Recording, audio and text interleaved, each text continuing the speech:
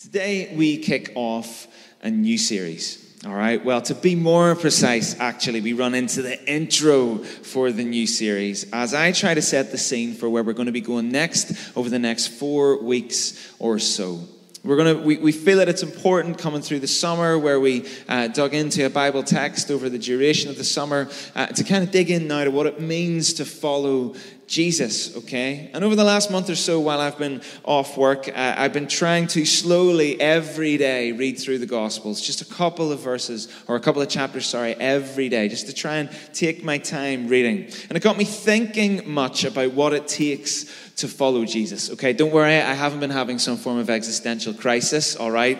Got my hair braided and came back wearing an anklet, okay? That hasn't happened, okay? It's just got me thinking about what it means, right? Discipleship is one of the buzzwords in the church right now. But what does it mean? What does it mean to be discipled? What does it mean to follow Jesus? And more importantly, what does it take? So often we rush, don't we, in the church to suggest and consume and create resources and courses, 5-step programs and essential reading to answer these sorts of questions, which are big ones for us that follow Jesus. And those things are all great, right? I'm not running them down. They're great. But they don't necessarily end up creating disciples. People who long to be with Jesus, become like Jesus, and do the things that Jesus did. See, Jesus' words were really simple. When you read the gospel accounts again and again and again and again, his words were simple. Follow me. But we all know that following is hard, right? The words are simple, aren't they? But what it means is hard.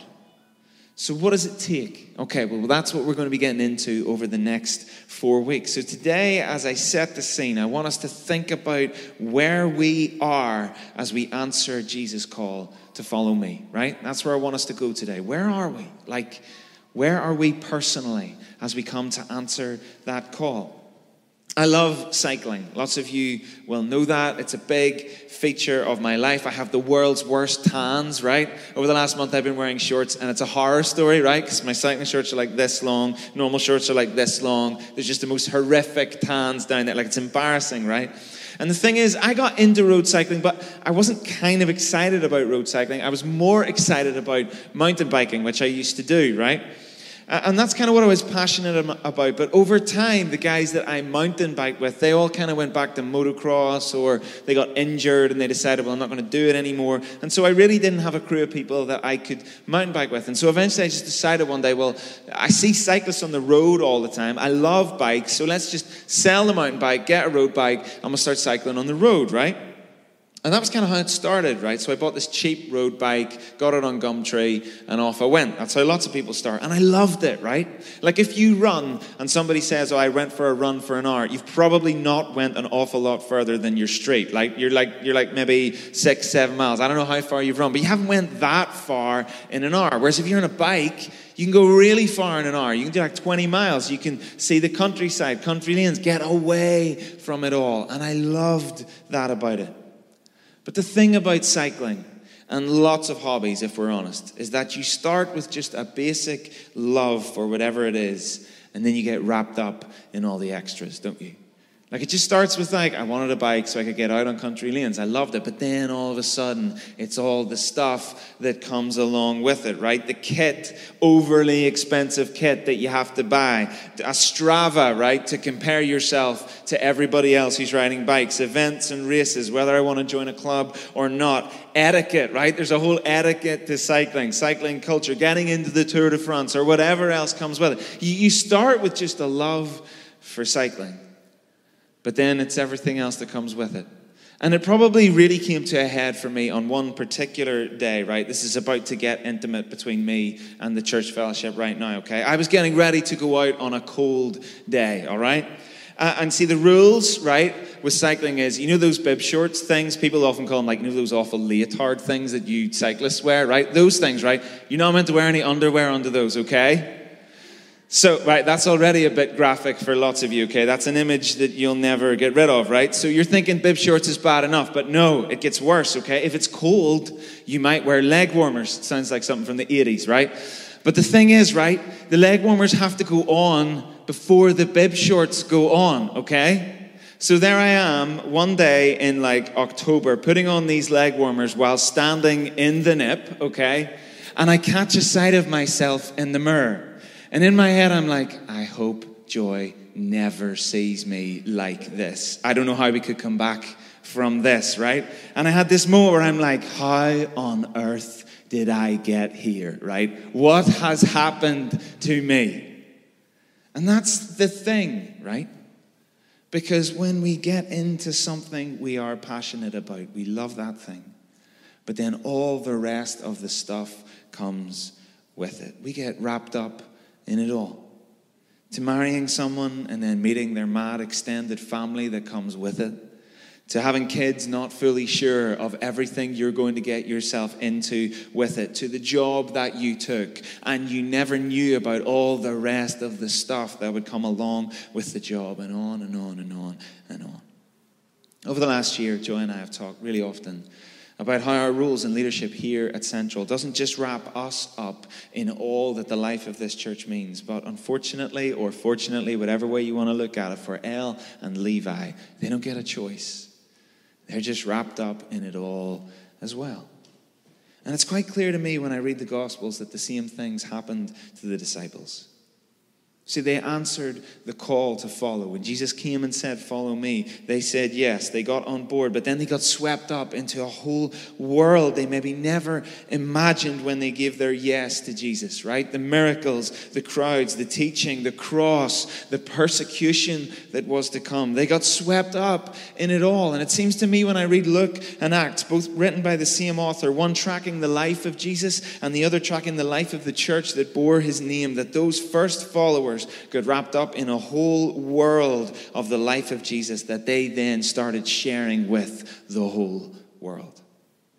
And as we kick off this new series called Follow Me, if we follow, what are we getting wrapped up in? If we answer the call, and lots of us today have, it's a church, right? I should hope that lots of you are Christians, okay? You've already decided to follow Jesus. What do you get wrapped up in when you decide to follow him? Short answer, the church. I don't know if that's good news or bad news for you this morning, right? But when you say yes, you get wrapped up in this thing. Our following Jesus leads us to being wrapped up in the church. And I realize that for many people in this generation, that might seem like an underwhelming answer. As lots of you probably already are, you've probably already listened to the rise and fall of Mars Hill, the hit Christianity Today podcast that's out there. I too have listened to it, but it doesn't just need to be that. You could have consumed any number of stories about the fall of influential Christian leaders around the globe. Or you could even approach things like some of the attitudes of high-profile leaders towards things like the American election or vaccines or whatever else. And we can so easily end up every bit as disillusioned about the community that bears Jesus' name as the rest of the world seems to be, can't you? We see hypocrisy as people claim to live one way and actually live the other. We see the church as impotent, powerless, weak. None of the life or power of the New Testament that we read, none of that lives here, right? We see all of the same individuality in here as exists out there. Like we talk of community, but do we really live it? Or the same consumerism in here that grips the world out there. You see, it's possible for me to say that when you say yes to following Jesus, you get wrapped up in the church, and for you to feel right now, I was kind of hoping for something else, right? But that's not how Paul saw it. This is what he wrote in the Ephesians, which is going to be our text from today. This is Ephesians 3, verses 7 to 13. I became a servant of this gospel by the gift of God's grace given me through the working of his power. Although I am less than the least of all the Lord's people, this grace was given me to preach to the Gentiles the boundless riches of Christ, and to make plain to everyone the administration of this mystery, which for ages past was kept hidden in God, who created all things. His intent was that now, through the church, the manifold wisdom of God should be made known to the rulers and authorities in the heavenly realms, according to his eternal purpose that he accomplished in Christ Jesus our Lord. In him, and through faith in him, we may approach God with freedom and confidence. I ask you, therefore, not to be discouraged because of my sufferings for you, which are your glory. This is the manifold wisdom of God. And maybe you're thinking, really? Like, seriously? The wisdom of God is this? The church? You see, it's all about how we see as we set off following Jesus. And we need to begin to see the way Paul did if we're going to follow Jesus into all that he might wrap us up in. I really believe that, right? And you might say, well, sure you believe that, right? Of course you do. You're paid to believe that. We pay you to believe that, right? And that's true in lots of ways, okay? I take that one, though I would humbly contend, right, that if I didn't do this, I'd be okay, right? I'd be able to do some other things. As I was at a meeting this week and someone told me while I was standing there, Dave, I know you can usually get people to buy whatever it is you're selling, but, right? So, if I wasn't doing this, I'd be selling you iPhones or coffee paraphernalia or something you don't need for too much money, right? I would humbly contend that that's probably what I would do, but I'm not here because I'm paid to be here. I'm not here because I'm paid to be here. I would be here if I wasn't paid to be here. Why? Because I can't help myself. I've always been fascinated and captivated by the church. And I see the flaws and I see the failures as vividly as anyone else does. But also I see the potential, its beauty, its role in shaping the world in incredible ways down through human history. And over the next few weeks, we'll get into the heart of what it means to follow Jesus. But today, I want to engage with two things flowing from what Paul has to say as we set off following him. And it's these: how we see ourselves and how we see the world. And the first of those is how we see ourselves. Here are those first few verses from our passage. I became a servant of this gospel by the gift of God's grace given me through the working of his power. Although I am less than the least of all the Lord's people, this grace was given me to preach to the Gentiles the boundless riches of Christ and to make plain to everyone the administration of this mystery, which for ages past was kept hidden in God who created all things. A number of years ago, when I worked as the worship pastor out at Carmoney, we had a wedding on. We had lots of weddings on. People got married all the time in that church. And over the years of working in that role, we kind of tied down kind of the mechanics of it quite well, particularly around people that would be involved in the service, right? As weddings have kind of developed over years, there's more tech involved, there's very often videos and songs, and there's live worship, and there could be a string quartet playing, and there's all the different things that now happen around weddings. And so over a while, we kind of figured out, well, look, lots of these weddings now increasingly don't just happen on the weekends, they happen through the week as well. It's sometimes hard to get volunteers. So we started a process where we charged for the volunteers to be part of it, which meant that if they couldn't, we were charging the same rate as we could go out and book somebody from like an AV company to come in and do it in a professional capacity, right? And it wasn't very much money. Most of the time, it was no problem. People saw that these people were giving their time. Some of them were taking time off work to be there. It was no problem. They were happy to pay for the help. But then this one time, we had this bride who was really had a big issue with me saying, look, it costs to have these people involved in the service. She kicked up this fuss about it. Every time we would kind of be sending these emails back and forth saying, okay, it costs £50, okay, for the AV tech, or it costs 50 quid for the organist who's playing during your wedding, or whatever. These were not big sums of money, but she was she just kept having an issue with it. And it kept going on and on and on. I didn't back down. Begrudgingly, she paid, okay? But I spent my time thinking on the run up to the wedding, maybe they're just really hard up, right? Maybe they've really stretched themselves to the wedding, and genuinely money is a problem, and this was a cost that they just didn't foresee, and it's the straw that broke the camel's back, right? And I started to be quite well, maybe, maybe it's a problem for them. Maybe I should back off and say, do you know what? It's okay. We won't charge you, whatever.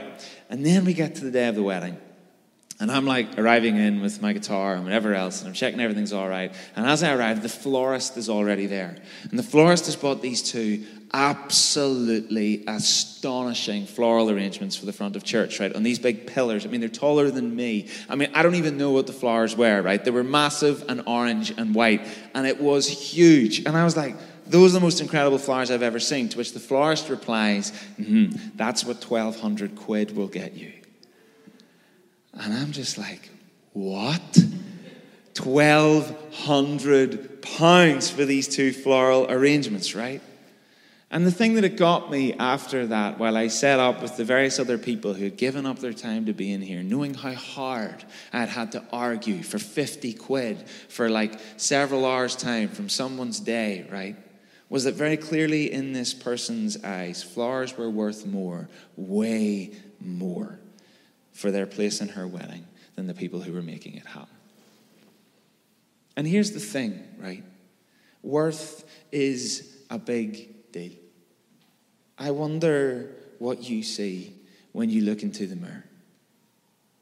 I wonder what you see as you look into the mirror. I wonder how you see yourself. You see, we have this tendency, don't we, to look at our lives and see what we do as the metric for worth, don't we? Very often the first thing you will say when you meet somebody is, oh, how's it going? Oh, what do you do? And somewhere in your head, lots of people have already started to do the sums for like, oh, they're, well, that's a good job, or that's not a good job, or they're this, that, and the other, right? What you do. Or maybe you look at your past or things and see things that you've done, stuff that's in your life right now that you don't particularly like, and maybe you see it as more significant than maybe you see yourself. Sometimes we look in the mirror and all we see is our stuff, don't we? All we see is our shortcomings. All we see is the things that we don't have, the things we want so badly. Sometimes all we see is our stuff. And partially it's true, right? Because we are all broken after all. We're all flawed. We're all failing in our own ways. Paul knew that about himself, right? The Message translates verse 7 like this. This is my life work, helping people understand and respond to this message. It came as a sheer gift to me, a real surprise, God handling all the details. He knew he was broken. But he also knew that God had worked in him. But as he works to explain what God is up to in the world, this is what he says. Although I am less than the least of all the Lord's people, this grace was given me to preach to the Gentiles the boundless riches of Christ, right? This is interesting, this little part, okay? You see, the word least is actually in its original translation a grammatical impossibility, okay? By that I mean, Paul is taking the word and emphasizing it beyond what we see as possible in English, okay? What I mean by that, he's actually saying, I'm the leastest, right? He's not just saying I'm the least. I'm the leastest, okay? It's like what Elle has taken to say at the minute, which all kids do at some point. Daddy, that's worser, right? That's what he's doing. I am the leastest, right? It's like he's taking it further than it's possible to be. Paul is saying, I'm the littlest, leastest, smallest, worser. There's a bit of a play on words going on here too, all right? Because Paul's name in Latin is Paulus, which means little or small. And the Christian tradition also says that Paul was actually quite a small man. In other words, you can see where I'm going. He was saying, I'm Small Paul, which sounds like a really wick name for a 90s dance DJ, right? Small Paul, right? John Stott says this, he may be saying little by name, little in stature, and morally and spiritually littler than the littlest of all Christians. And that's an incredibly humble or pushing down of oneself for anyone, isn't it? But yet, even further, this is Paul, right? It's Paul.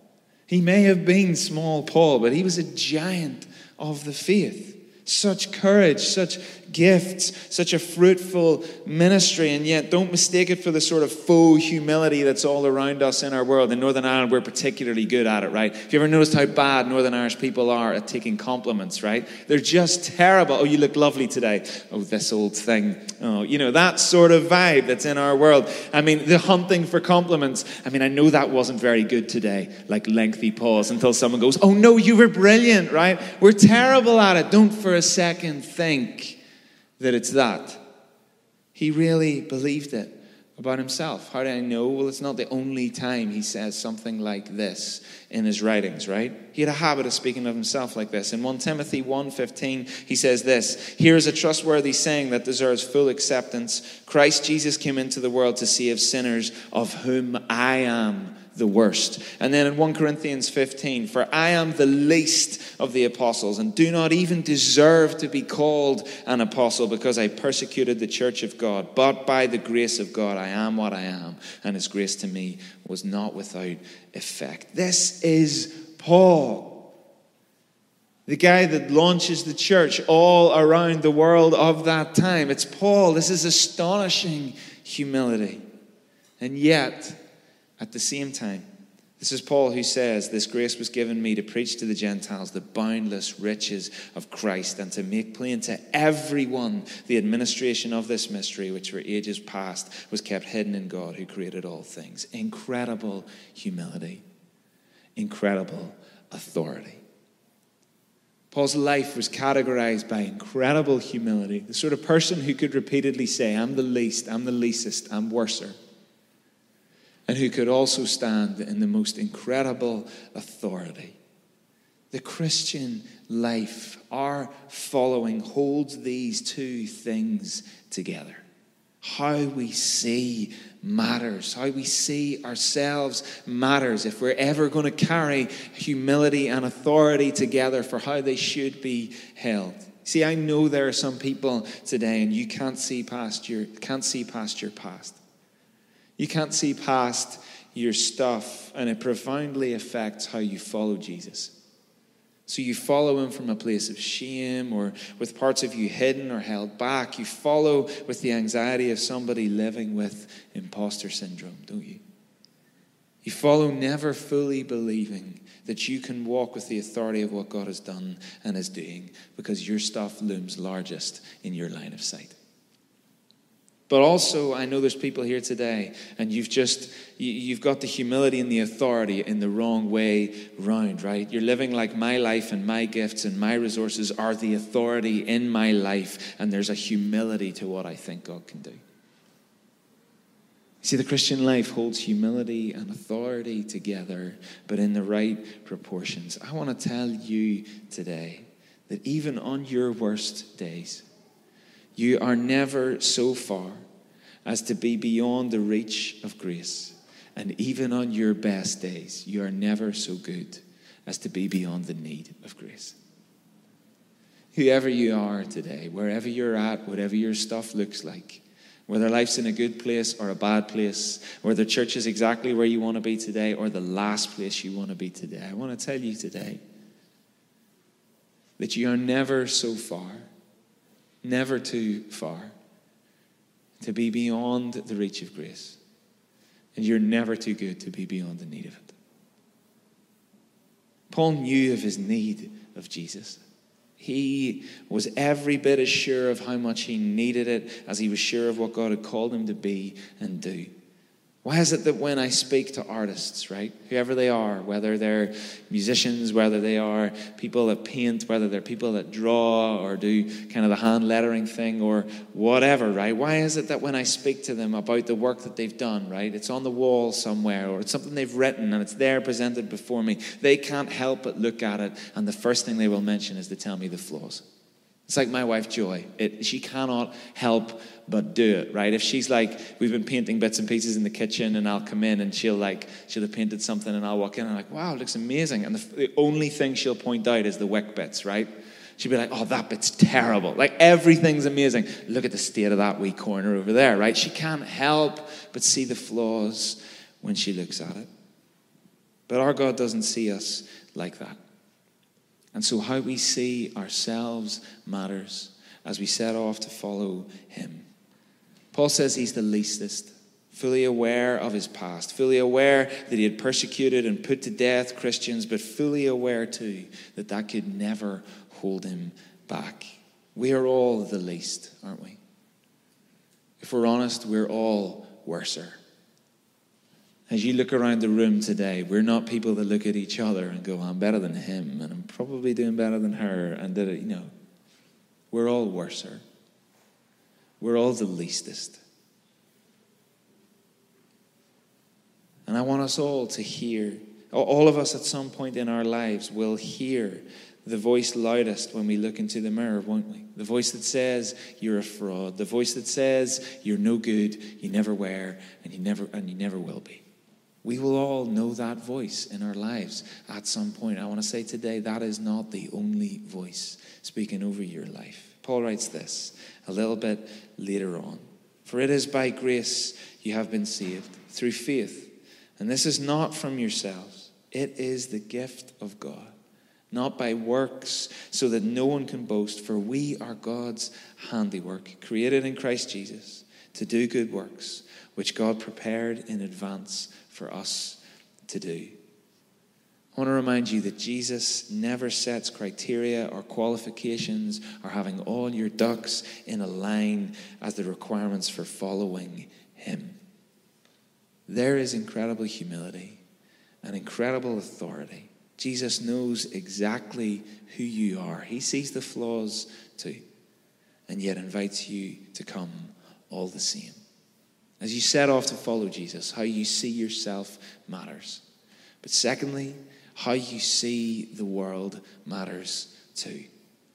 Here are verses 10 to 13 again.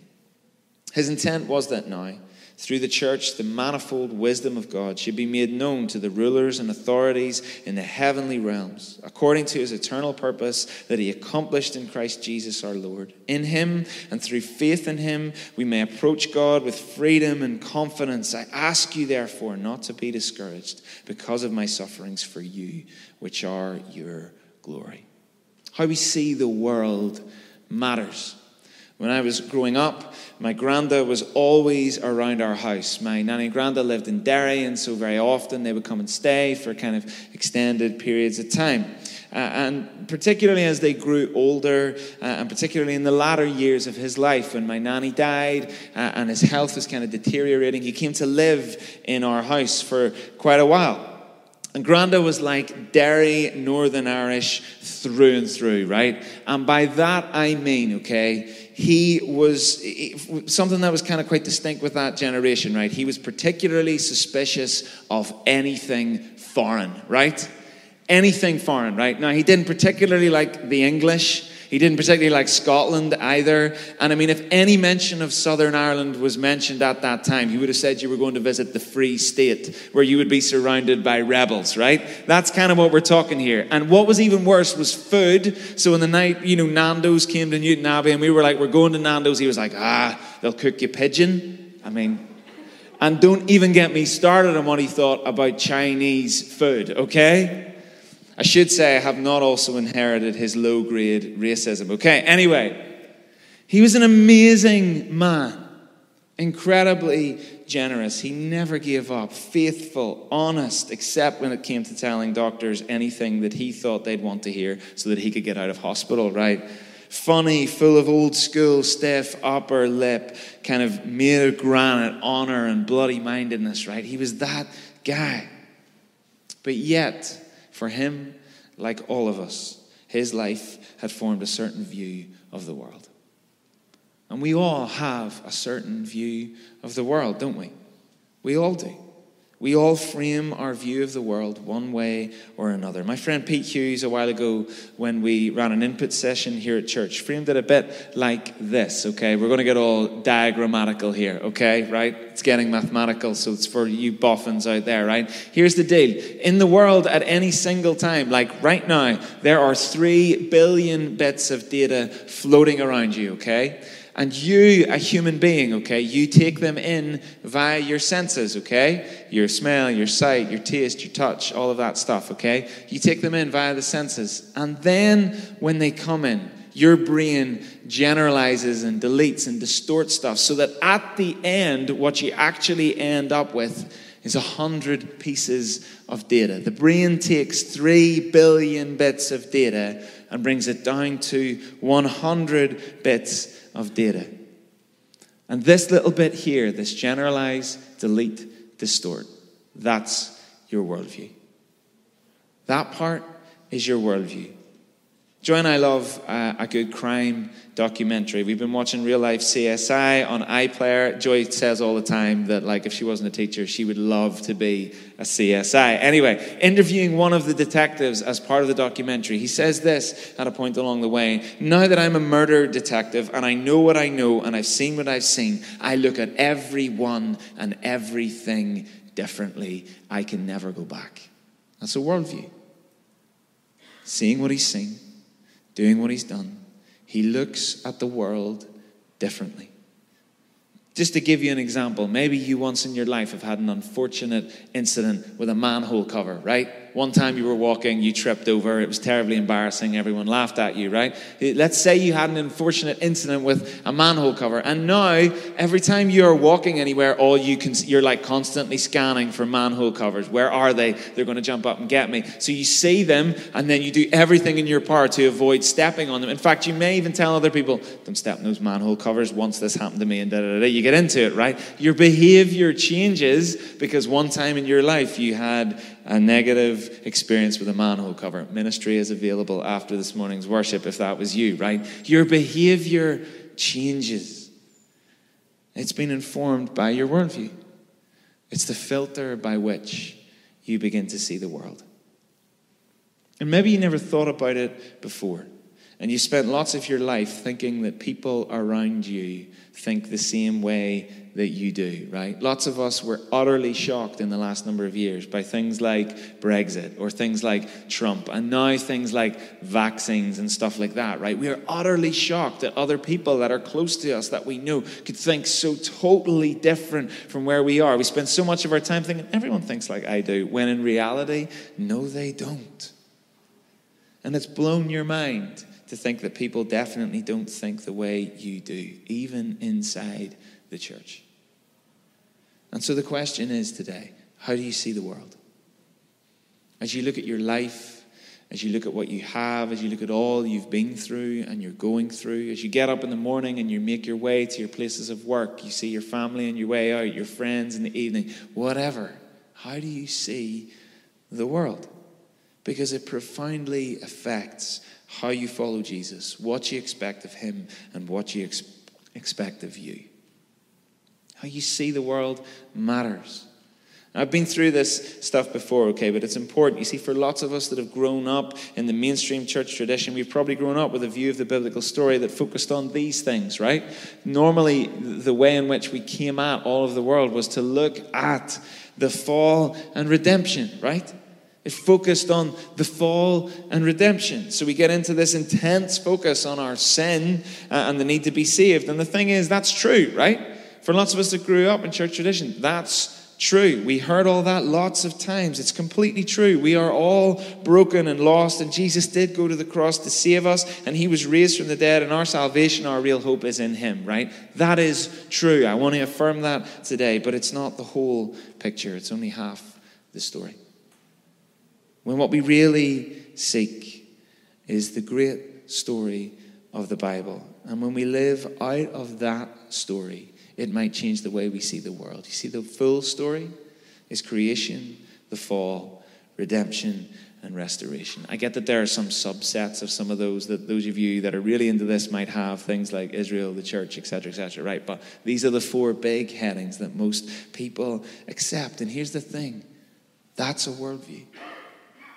Because when we start with creation, we begin to see where we're from. We begin to see that there was a design. We begin to see that the start and the origin of life was perfect. It wasn't brokenness, it was beauty.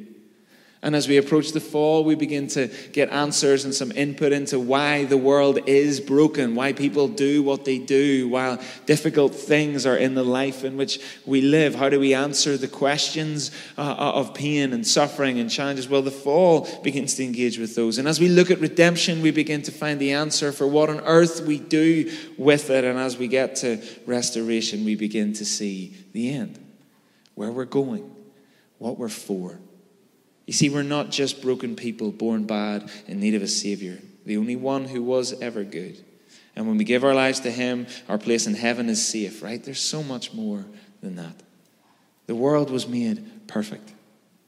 Sin destroyed it, And so God worked through and walked with an ancient people in order to bless the whole earth. And when nobody could undo the wreckage of the fall, Jesus did on the cross and resurrection. And then he ushered in the kingdom, and the church was born when the Holy Spirit descended. And this kingdom reality is the world into which we're born, the church in which we are a part of the family until one day he returns to make it all perfect again. I realize I've just said a lot in about 30 seconds, right? It's so much more. And it's so obvious that when we have this vision of what the Bible has to say, not just the fall and redemption, it's so obvious that this means a whole new worldview, because it isn't just that we're sinners and we need saved. We do, right? We do. It's that God set this world into motion, beautiful, full of wonder, perfect, and it all, every single part got bent out of shape. And through Jesus, the Holy Spirit, and the people of God, he is undoing the fracture and will one day recreate it all. We get to be part of it all. See, the half story of fall and redemption just tells us that our purpose is to convert others, be separated from the world, and wait for heaven. The full story tells us that our purpose is to renew all things. Why do I say that today? I say that because of what Paul says next. This is what he says. His intent was that now, through the church, the manifold wisdom of God should be made known to the rulers and authorities in the heavenly realms. In other words, this is what God was up to. This right here, this that you're sitting in this morning, this that you belong to, this is what God was up to. This church thing, this is how God gets going with the renewal of all things. And you might not believe it.